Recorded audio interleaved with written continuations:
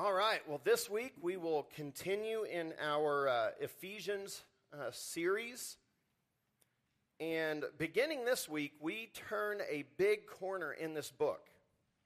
Because really, if we understand Ephesians well, the first 3 chapters, Paul lays the foundation of what we need to know, who we are, what God has done for us, what the gospel means. And then chapters 4 through 6, he shows us what that should look like then in life. If this stuff is true, then our lives should reflect it in certain ways. And this is a universal truth. I mean, there are things that happen in life that it should be reflected in the way we live. How many of you in here, if $1 billion were deposited into your account today, would live exactly the same right now, tomorrow as you are right now? Anyone? Good. There you go. See, a child is like, no, we would change, right? I mean, it would be like, life is different now. And I guarantee everyone around us would know that some things have changed in our lives, right? They would know. It would be unavoidable, How many of you in here would have a new car? You'd have something fast, or you'd have something big, or you'd have something shiny, and you'd be like telling the world, look what I just got. Or how many might have a new house? Or how many of you might close up shop on your job and say, bye, peace out. I will not be in tomorrow. It would show itself because the reality of your life changed in a moment. How much more so should this be the case for those who have accepted the grace of our Lord Jesus Christ and been made new? And that's what Paul starts to get into as this week he starts to talk about what I'm going to call the grace walk. Of course, walking in Scripture is a metaphor for our lives, for the way we live, for our value system, for the totality of the life that we live. And it should be a walk that is empowered by grace, that reflects grace, that reflects the things of God, that shows the influence and the power of the things of God. Those who are born again in this world should not live like those who aren't. And I'm not just talking about a checklist of right and wrong. I'm not saying that it's, this is the bad stuff that you should avoid, and if you're saved, you should never do these things, and that's enough. That is such a limited view of the Christian life. It's not just about the evil that we avoid. God wants us walking in power. He wants us walking in victory, but it's in a different way. It won't look like the world. It won't act like the world. It won't look like the world. It won't be like the world. And in essence, we should all be very strange in this world. If the world is going one direction, we should be going a different direction. And not always just, a 180 different direction. Sometimes it might be it's going this way and we're going this way. Because God is doing something entirely different. And so look with me this week in Ephesians 4, 1 through 6, as we look at the grace walk. And Paul says, I, therefore, a prisoner for the Lord, urge you to walk in a manner worthy of the calling to which you have been called, with all humility and gentleness, with patience, bearing with one another in love, eager to maintain the unity of the Spirit in the bond of peace. There is one body and one Spirit, just as you were called to the one hope that belongs to your call. One Lord, one faith, one baptism, one God and Father of all, who is over all and through all and in all. So what Paul is telling us here at the beginning of this is that the entirety of our life, the whole purpose that we are now here, after we are born again, and I cannot stress that too much, this is the Christian life. It is impossible, okay? Take note of this. It is impossible for an unsaved person to do what Paul describes in Ephesians 4 through 6. Impossible. It requires the grace of God, the presence of God, the power of God, the forgiveness of God. It requires the Spirit of God. We can't do it alone. He's not saying, hey, you need to try really hard to do these things. He's saying, if these blessings that I've talked about in chapters 1 through 3 are true, this is how they will impact your life and what it will look like when you fully accept that these blessings are true. When you walk in those blessings, it will look like this. And what he tells us to start out is that we need to pursue the higher life. Now, this whole series is called Reaching Higher, but when I say pursue, I mean we need to be active in it. For some reason in our world, and I don't know when this happened or if it's just kind of always been a thing, but we want our faith to be passive. That somehow we're just to be here and just receive all these blessings from God and then life will just work. And I hear it all the time from the false teachers of our day. Your breakthrough's coming. Just keep believing your breakthrough's coming. How many of y'all have heard that? What does that even mean? Your breakthrough, you mean God's just going to do everything for you and you don't have to do anything and life is just going to be perfect after that? I've always wondered, what does that actually mean when they get people all jazzed up with statements like that? Well, Paul begs to differ on that, and he's telling us we need to respond to the grace of God in a manner that is worthy of the grace of God. Now, what's important here is that first we have to realize that God has already granted us far beyond all that we can hope or ask. He's already told us that in Ephesians 3. And so listen again how he starts. He says, I, therefore, a prisoner for the Lord, urge you to walk in a manner worthy of the calling to which you have been called. What is the calling that you've been called to? It is to be a member of the body of Christ in the kingdom of God and to live eternally by faith in the one true Lord Jesus Christ. To be a child of God. And if then that is true, and if we have been blessed with every spiritual blessing in the heavenly realm, remember that from Ephesians 1? He has blessed us with every spiritual blessing. So God has held nothing back from his people. Nothing. Nothing that is necessary. Nothing that is good. He has not held anything back. Everything of eternal value he has blessed us with. And we have to have that difference in mind. We're not talking about worldly value. We're talking about eternal value. Those things that will continue on after this world has been destroyed. After this world is gone, what will continue? God has blessed us with every spiritual blessing in the heavenly realms. And if we have that, if we have been raised up and seated with Christ, isn't that an amazing image, as he told us? If we've been raised up and seated with Christ in the heavenly realms, and if we can know the love of Christ that surpasses knowledge, then it is now our responsibility to live in such a way that those blessings are displayed and honored. And it's on us. So I want us to understand this, because this is where it can become dangerous and we can cross over into legalism unnecessarily, because that's not what Paul is doing, okay? Notice what Paul does here. He does not lay down a list of commands or boxes to check. He didn't say, hey, here's the 12 things you need to do to be blessed. He didn't say that. What did he say? He says, I urge you to walk in a manner worthy of the calling with which you have been called.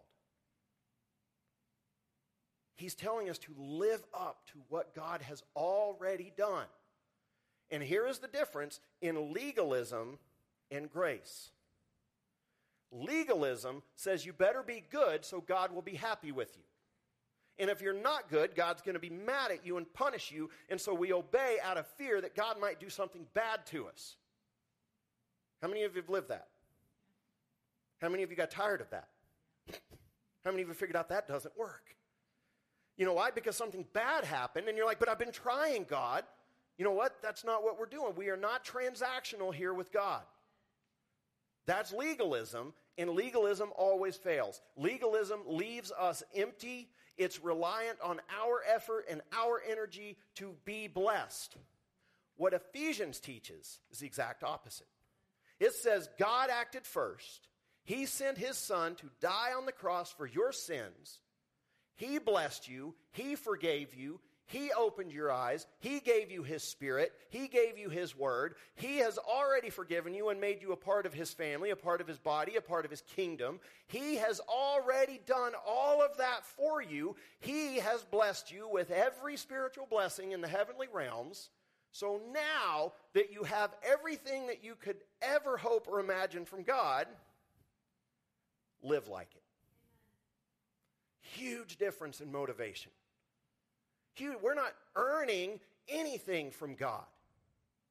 You know what we're doing? We're saying thank you to God for what he has done by our lifestyle. What we do is not going to make the blessings that he has given us any less real. God is not going to withdraw that grace from us because we don't live up to it. We're not earning anything with God. And that's what Paul says. He says, I urge you. Notice he doesn't say, I command you. He says, I urge you. Just get the right mindset. And you'll walk by grace here and you'll figure this out. And he says, walk in a manner that is worthy. Because of what God has done, we are now, and y'all really grab this, we are light years beyond rules and laws. We're light years beyond legalism and rules and regulations and checking the box of, is God happy with me today because I did this? Is God happy with me today because I had my quiet time and I read my Bible and I went to church and I did this, so hopefully God's happy with me today. You know what? God is happy with you. You know why? Because he's happy with his son. Because his son lived a perfect, sinless life on your behalf, died in your place, and was raised up to make intercession for you for all eternity. And so our behavior does not dictate God's love for us. Jesus' behavior for us did. And Paul desperately wants us to see that, because when we see that, we are free. And so, in order to understand the rest of this book, Ephesians 4 through 6, in order to understand the rest of this book properly, we have to understand that what we are told to do in chapters 4 through 6 is only possible because of the foundation of righteousness given us by Jesus Christ through the gospel. It is a reaction of gratitude. And what is the difference in a reaction of gratitude or trying to earn something? Gratitude says it's already done. It is finished. And I am grateful. And my heart is overflowing because of what you have done for me. And I am now acting out of that overflow because I see the goodness that you have done. Legalism, law, says I must act in order to get. So I'm starting from a place of lack, a place of emptiness, and if I'm good enough, God will give it to me. And God says that's not how this works. I've already given it to you. You are forgiven. You are my child. I have blessed you with every spiritual blessing in the heavenly realms. And so we are already made righteous. We got to get that in our head here. We really do. If there's anything in the Christian life that is more freeing, it's understanding we're already righteous. Nothing you do is going to add to your righteousness. You cannot, from this point forward in your life, do anything that's going to make you more righteous. Now, how many of you know that? Know that deeply? You know what? None of us know that. We think we know it.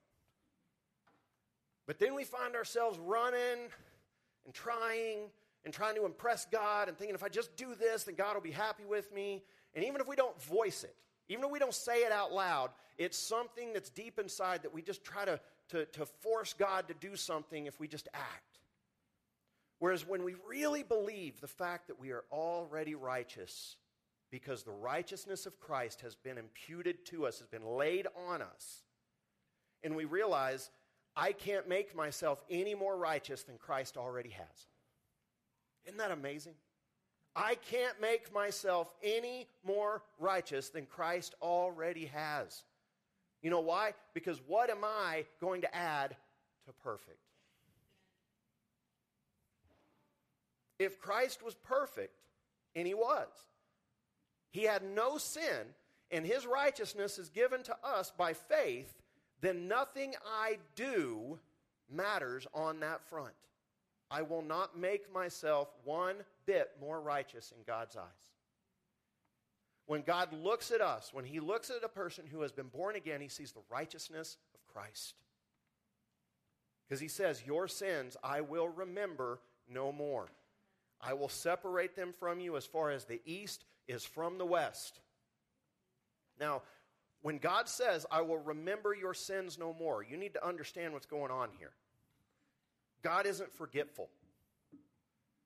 If God can create by speaking something into existence, then he can also remove something from existence by doing the same thing. And when he says, your sins I will remember no more, he's saying they're gone. I have made them disappear. And they've disappeared eternally. Anybody ever been forgiven by someone only to have them, bring it up like 10 years later? In 1994, and it's like, no. No, God isn't ever going to do that. When he says it's over, it's finished, I've forgotten it, he's saying I've taken it literally out of existence. As far as God is concerned, it never happened. He has forgotten it. And so because we are already made new, we are not improving ourselves through our own efforts either. The Christian life is not about self-improvement. Let me say that again. The Christian life is not about self-improvement. It is about glorifying God. And that's a huge difference, because when it's about self-improvement, who's at the center of the universe? I am. My life is about me and how good I can become. Well, you know what? How good I can become, you know what the Bible tells me on that? All my righteousness are like filthy rags. I can't. There is nothing I can do to make myself better, to make myself more righteous. There is nothing. The good news is I don't have to, because Christ did it for me. He gave me his righteousness. And so Paul now comes in, and he's described this, okay? If we really pay attention through Ephesians 1 through 3, he has done everything that I think is humanly possible to get us this elevated view of grace and the gospel and what Jesus did for us. And he's like, pay attention. You have the love of Christ that surpasses knowledge. This is bigger than you. This is so much more. And that's why he finishes chapter 3 with what? Now to him who is able to do abundantly beyond, exceedingly far beyond anything we could hope or imagine. He's like, get this bigger picture view. And then he says, so walk in a manner worthy of the calling to which you have been called.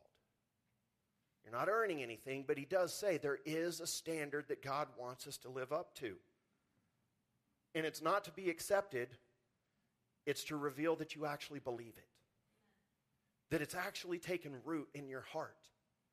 Because the love of God is so radical that there's no way we can walk in the light and the power of the Holy Spirit and not be changed. There's no way. We read in the Old Testament, Moses would go spend time with God and he'd come back down off the mountain, and what would happen? He was glowing. And people are like, dude, that's weird. Cover up. It's scaring me. And they would ask him to wear a veil over his face because the glory of God was all around him. We cannot have these encounters with God and go unchanged. And so that's what Paul is like, just pursue this higher life. Because here's the truth. We will never be worthy of grace. Otherwise, it wouldn't be grace. It would be a wage. It would be something we earned. It would be by works. We will never be worthy of grace, but we can respond to grace in a manner that is worthy of grace. Our response to grace does matter. When we receive the things of God, how do we respond? This is our calling in life. It is what is meant when we say that we are to glorify God in all that we do. It is the key to a successful Christian life, and it is a life of gratitude. Why do you think so many times in the New Testament it tells us give thanks? Give thanks, give thanks. Even in the Old Testament, give thanks, give thanks, give thanks. Because when we start paying attention to what God has really done for us, it's going to dwarf anything that we could look at and say, oh yeah, I'm lacking. God has blessed us. And so this is why the gospel is so very important even after we are saved. We never move beyond it. The gospel, Jesus Christ, will always be the source of life that we have to return to. And that same faith that saved us is the same faith that will grow us, is the same faith that's going to get us through Judgment Day, is the same faith that's going to be celebrated when we've been there 10,000 years. Same faith. It will never change. Faith in Christ, in Jesus as Lord, will be the center point and linchpin of the response of gratitude for all eternity. And so he's saying, just live a life that reflects that. And so we have to ask, what is worthy of the calling we have received? See, the word Paul uses here means to balance the scale. I love that. It's the idea of balancing the scale. So what has grace done for us? And he's saying, now your response to this should be an effort to balance that scale. Now, will it ever balance? No. No. But he's saying, try. Try. Now, here's the great thing. When God says try, don't you think there's a reason? Is it because he wants to be mad at us if we fail? No, he's saying if you try, I promise it's going to be worth it. I'm waiting for you. I've got stuff for you. I've got blessings for you. I have experiences for you. I have a knowledge of the eternal and the holy for you that I want you to walk in. So just take that step.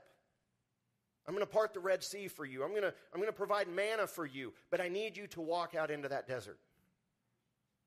I need you to take the steps of faith. And when you take them, I will be there. And I will bless it. But Paul actually discusses this in a different manner too in Romans 6, 1 and 2. He says, what shall we say then? Or do we continue in sin that grace may abound? And he says, by no means. How can we who died to sin still live in it? So he's saying your life, it's not appropriate now. Sin, it shouldn't have a place in your life that fits comfortably. Now, if anybody claims to be without sin, as 1 John says, is lying. Truth isn't in him. We all struggle in various ways. But sin should not be comfortable. We should know when we step out of God's will, it should bother us. It'll be something that's like, this doesn't fit. This isn't who I am. This isn't right. This doesn't work in my life anymore. And I know some of you can testify to that. You can look back on your life and say, there was a time where, man, this sin, it just fit in my life. And then I came to know Christ, and it stopped fitting.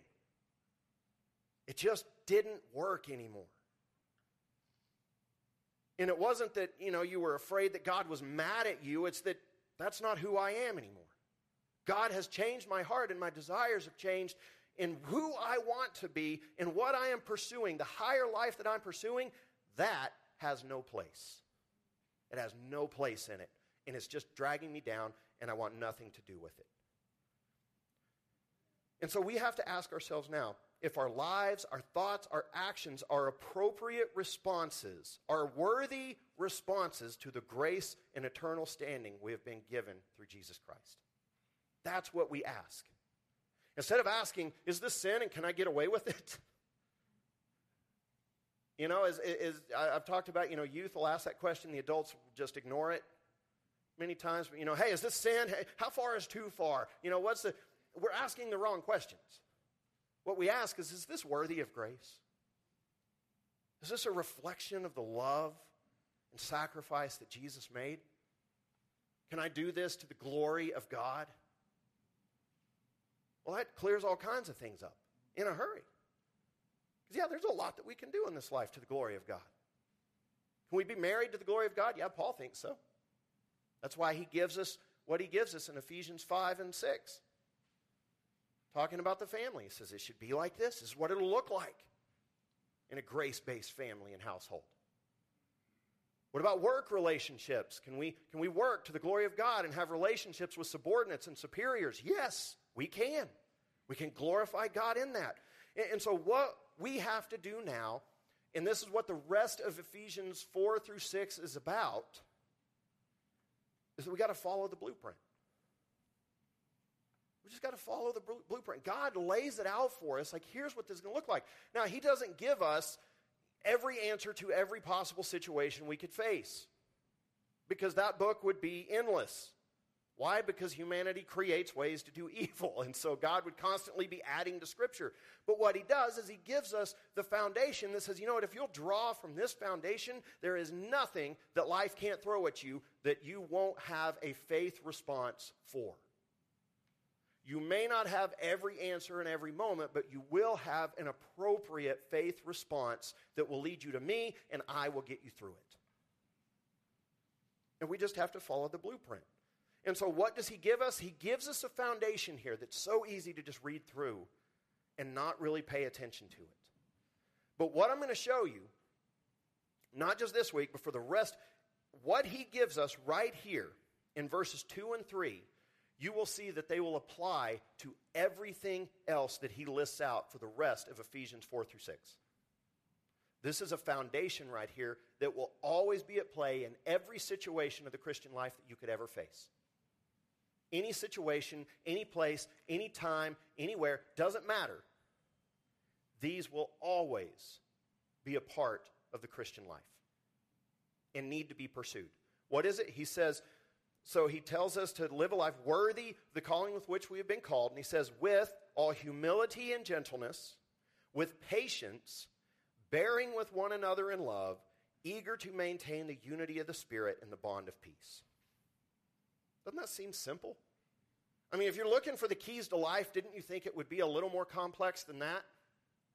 That it would require a little more work? Remember, this is impossible without Christ. Don't take lightly what he just said here. With all humility and gentleness, with patience, bearing with one another in love, eager to maintain the unity of the Spirit and the bond of peace. Humility, gentleness, patience, sacrifice, love, and unity by the Spirit, which results in peace. Everything Paul just listed involves what? Relationships. Notice what's out of the picture immediately here is the Lone Ranger Christian. Is the person that I can just do it on my own. And if you can, then it better be benefiting somebody else too, which means you're not doing it on your own. It all involves relationship, community, and involvement in the kingdom of God. This is not an individualistic pursuit. The Christian life is not primarily an individualistic pursuit. Your faith is an individual faith. Nobody can do it for you. You must put your faith in Jesus Christ. You must be born again. You cannot live on your parents' or your grandparents' faith. You cannot live on the faith of your community or the faith of your church. Your faith must be your own. But the Christian life is shared. Once you are saved, you are called into Christian community. And there is no getting away from that. To reject Christian community as a Christian is to be in sin.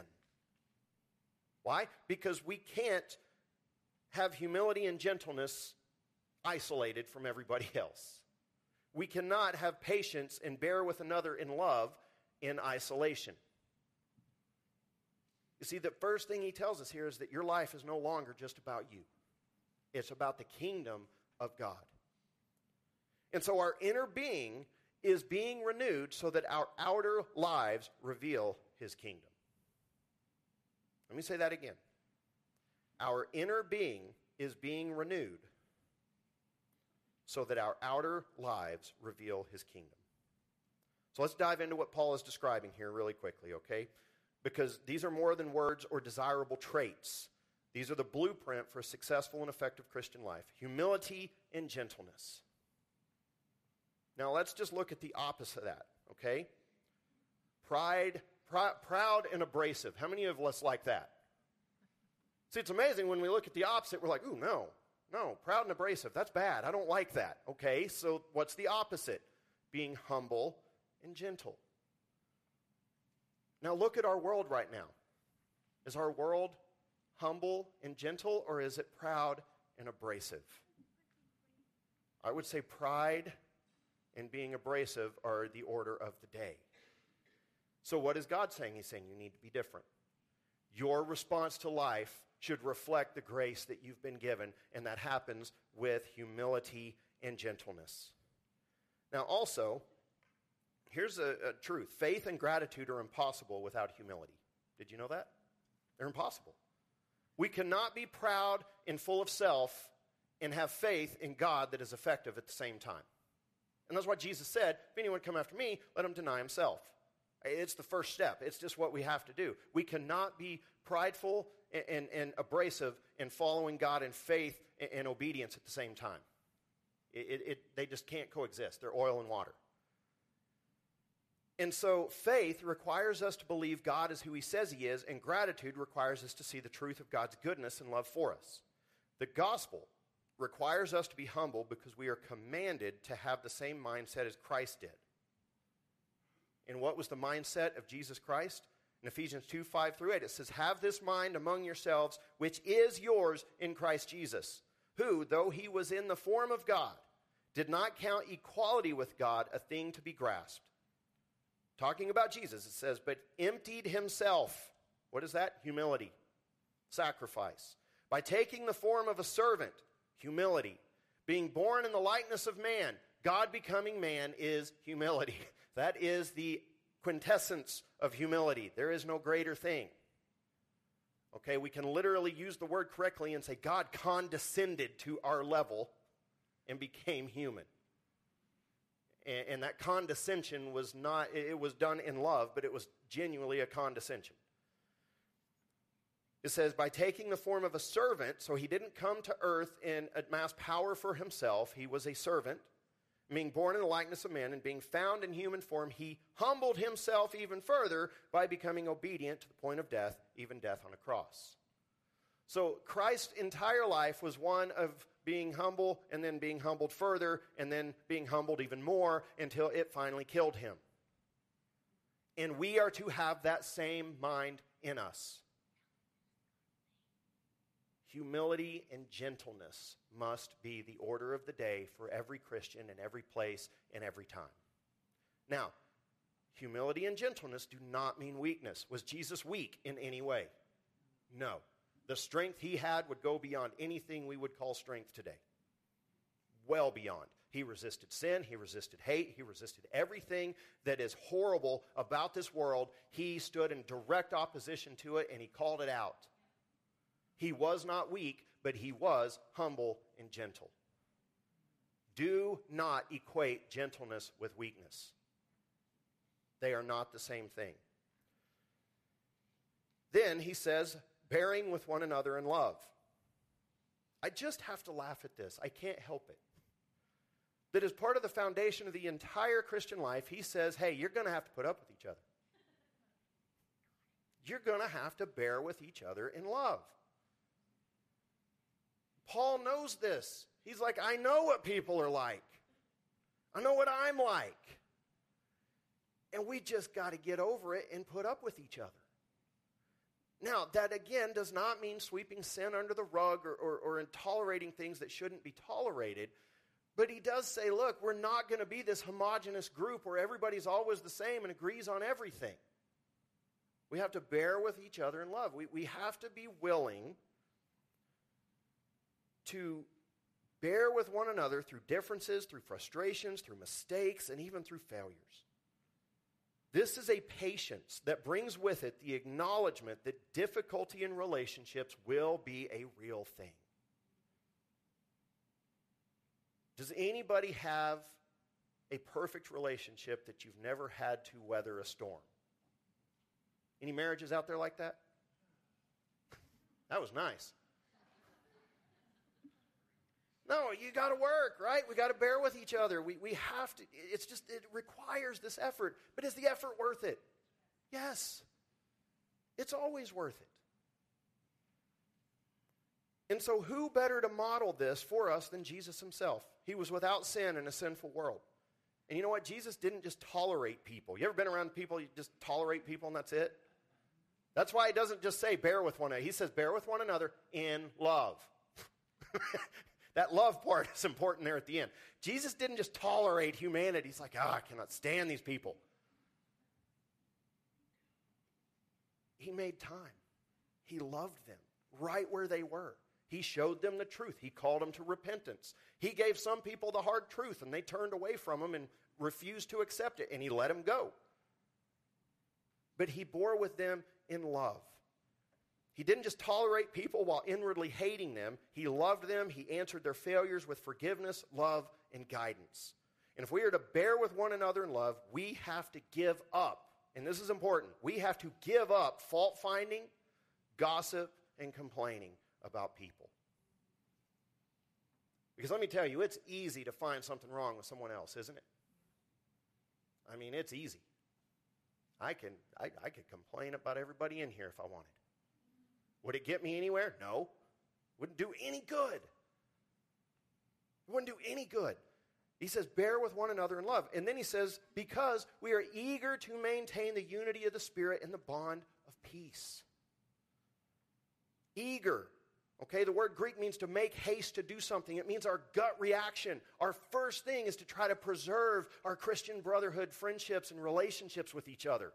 Not to push people away, but to try to bring them near and maintain that relationship. And we have to see, are we eager to do that? Are we eager to maintain that unity? Or, as Proverbs 16:28 says, a dishonest man spreads strife and a whisperer separates close friends. Which one is it? Stay in a church long enough, you'll know the difference. You will know the difference. There are the peacemakers and there are the division bringers.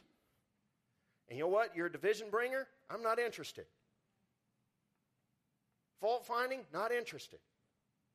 Growth and grace and friendship and love? Yes. Bearing with one another love? Yes. Helping each other forward, which means accountability sometimes. Hey, you're out of line.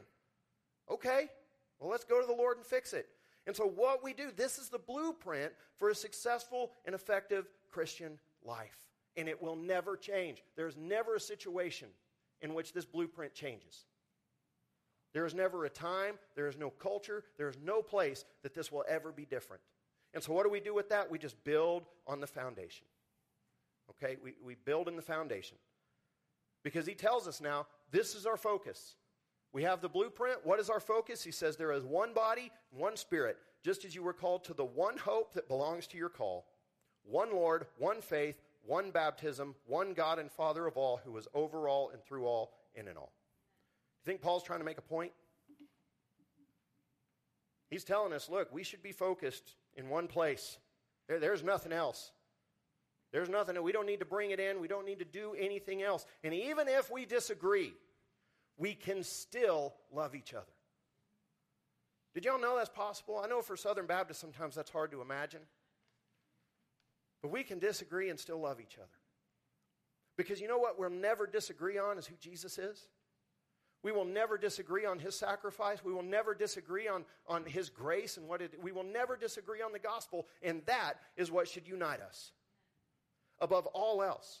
And so even if we have a disagreement, and I was going to read this for you, but we're out of time, so I'm just going to tell you the story. In Acts 15, 36 through 41, we had Paul and Barnabas. They were ministering together. They had a sharp disagreement, and you know what ended up happening? They went separate ways.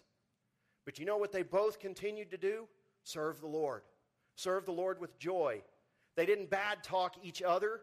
They just decided, look, we disagree on this so much, we're just going to part ways. No problem. And you know what the church got out of that? 2 missionaries out serving God. Instead of 1 missionary team, you had 2 teams now. Sometimes God changes the board on things, and it's okay. So long as we stay focused on the one faith, the one gospel, the one Lord, the one baptism, the one God, and we keep that focus and we build on the foundation he's given us, it'll work. And it will always work. And this is the grace walk. This is the life that whatever we do, whatever we choose, whatever we do as far as work or hobbies or whatever, if we will focus on the walk that reflects grace, then God will be glorified and we will unite with his people and we will have an effective Christian faith. Amen.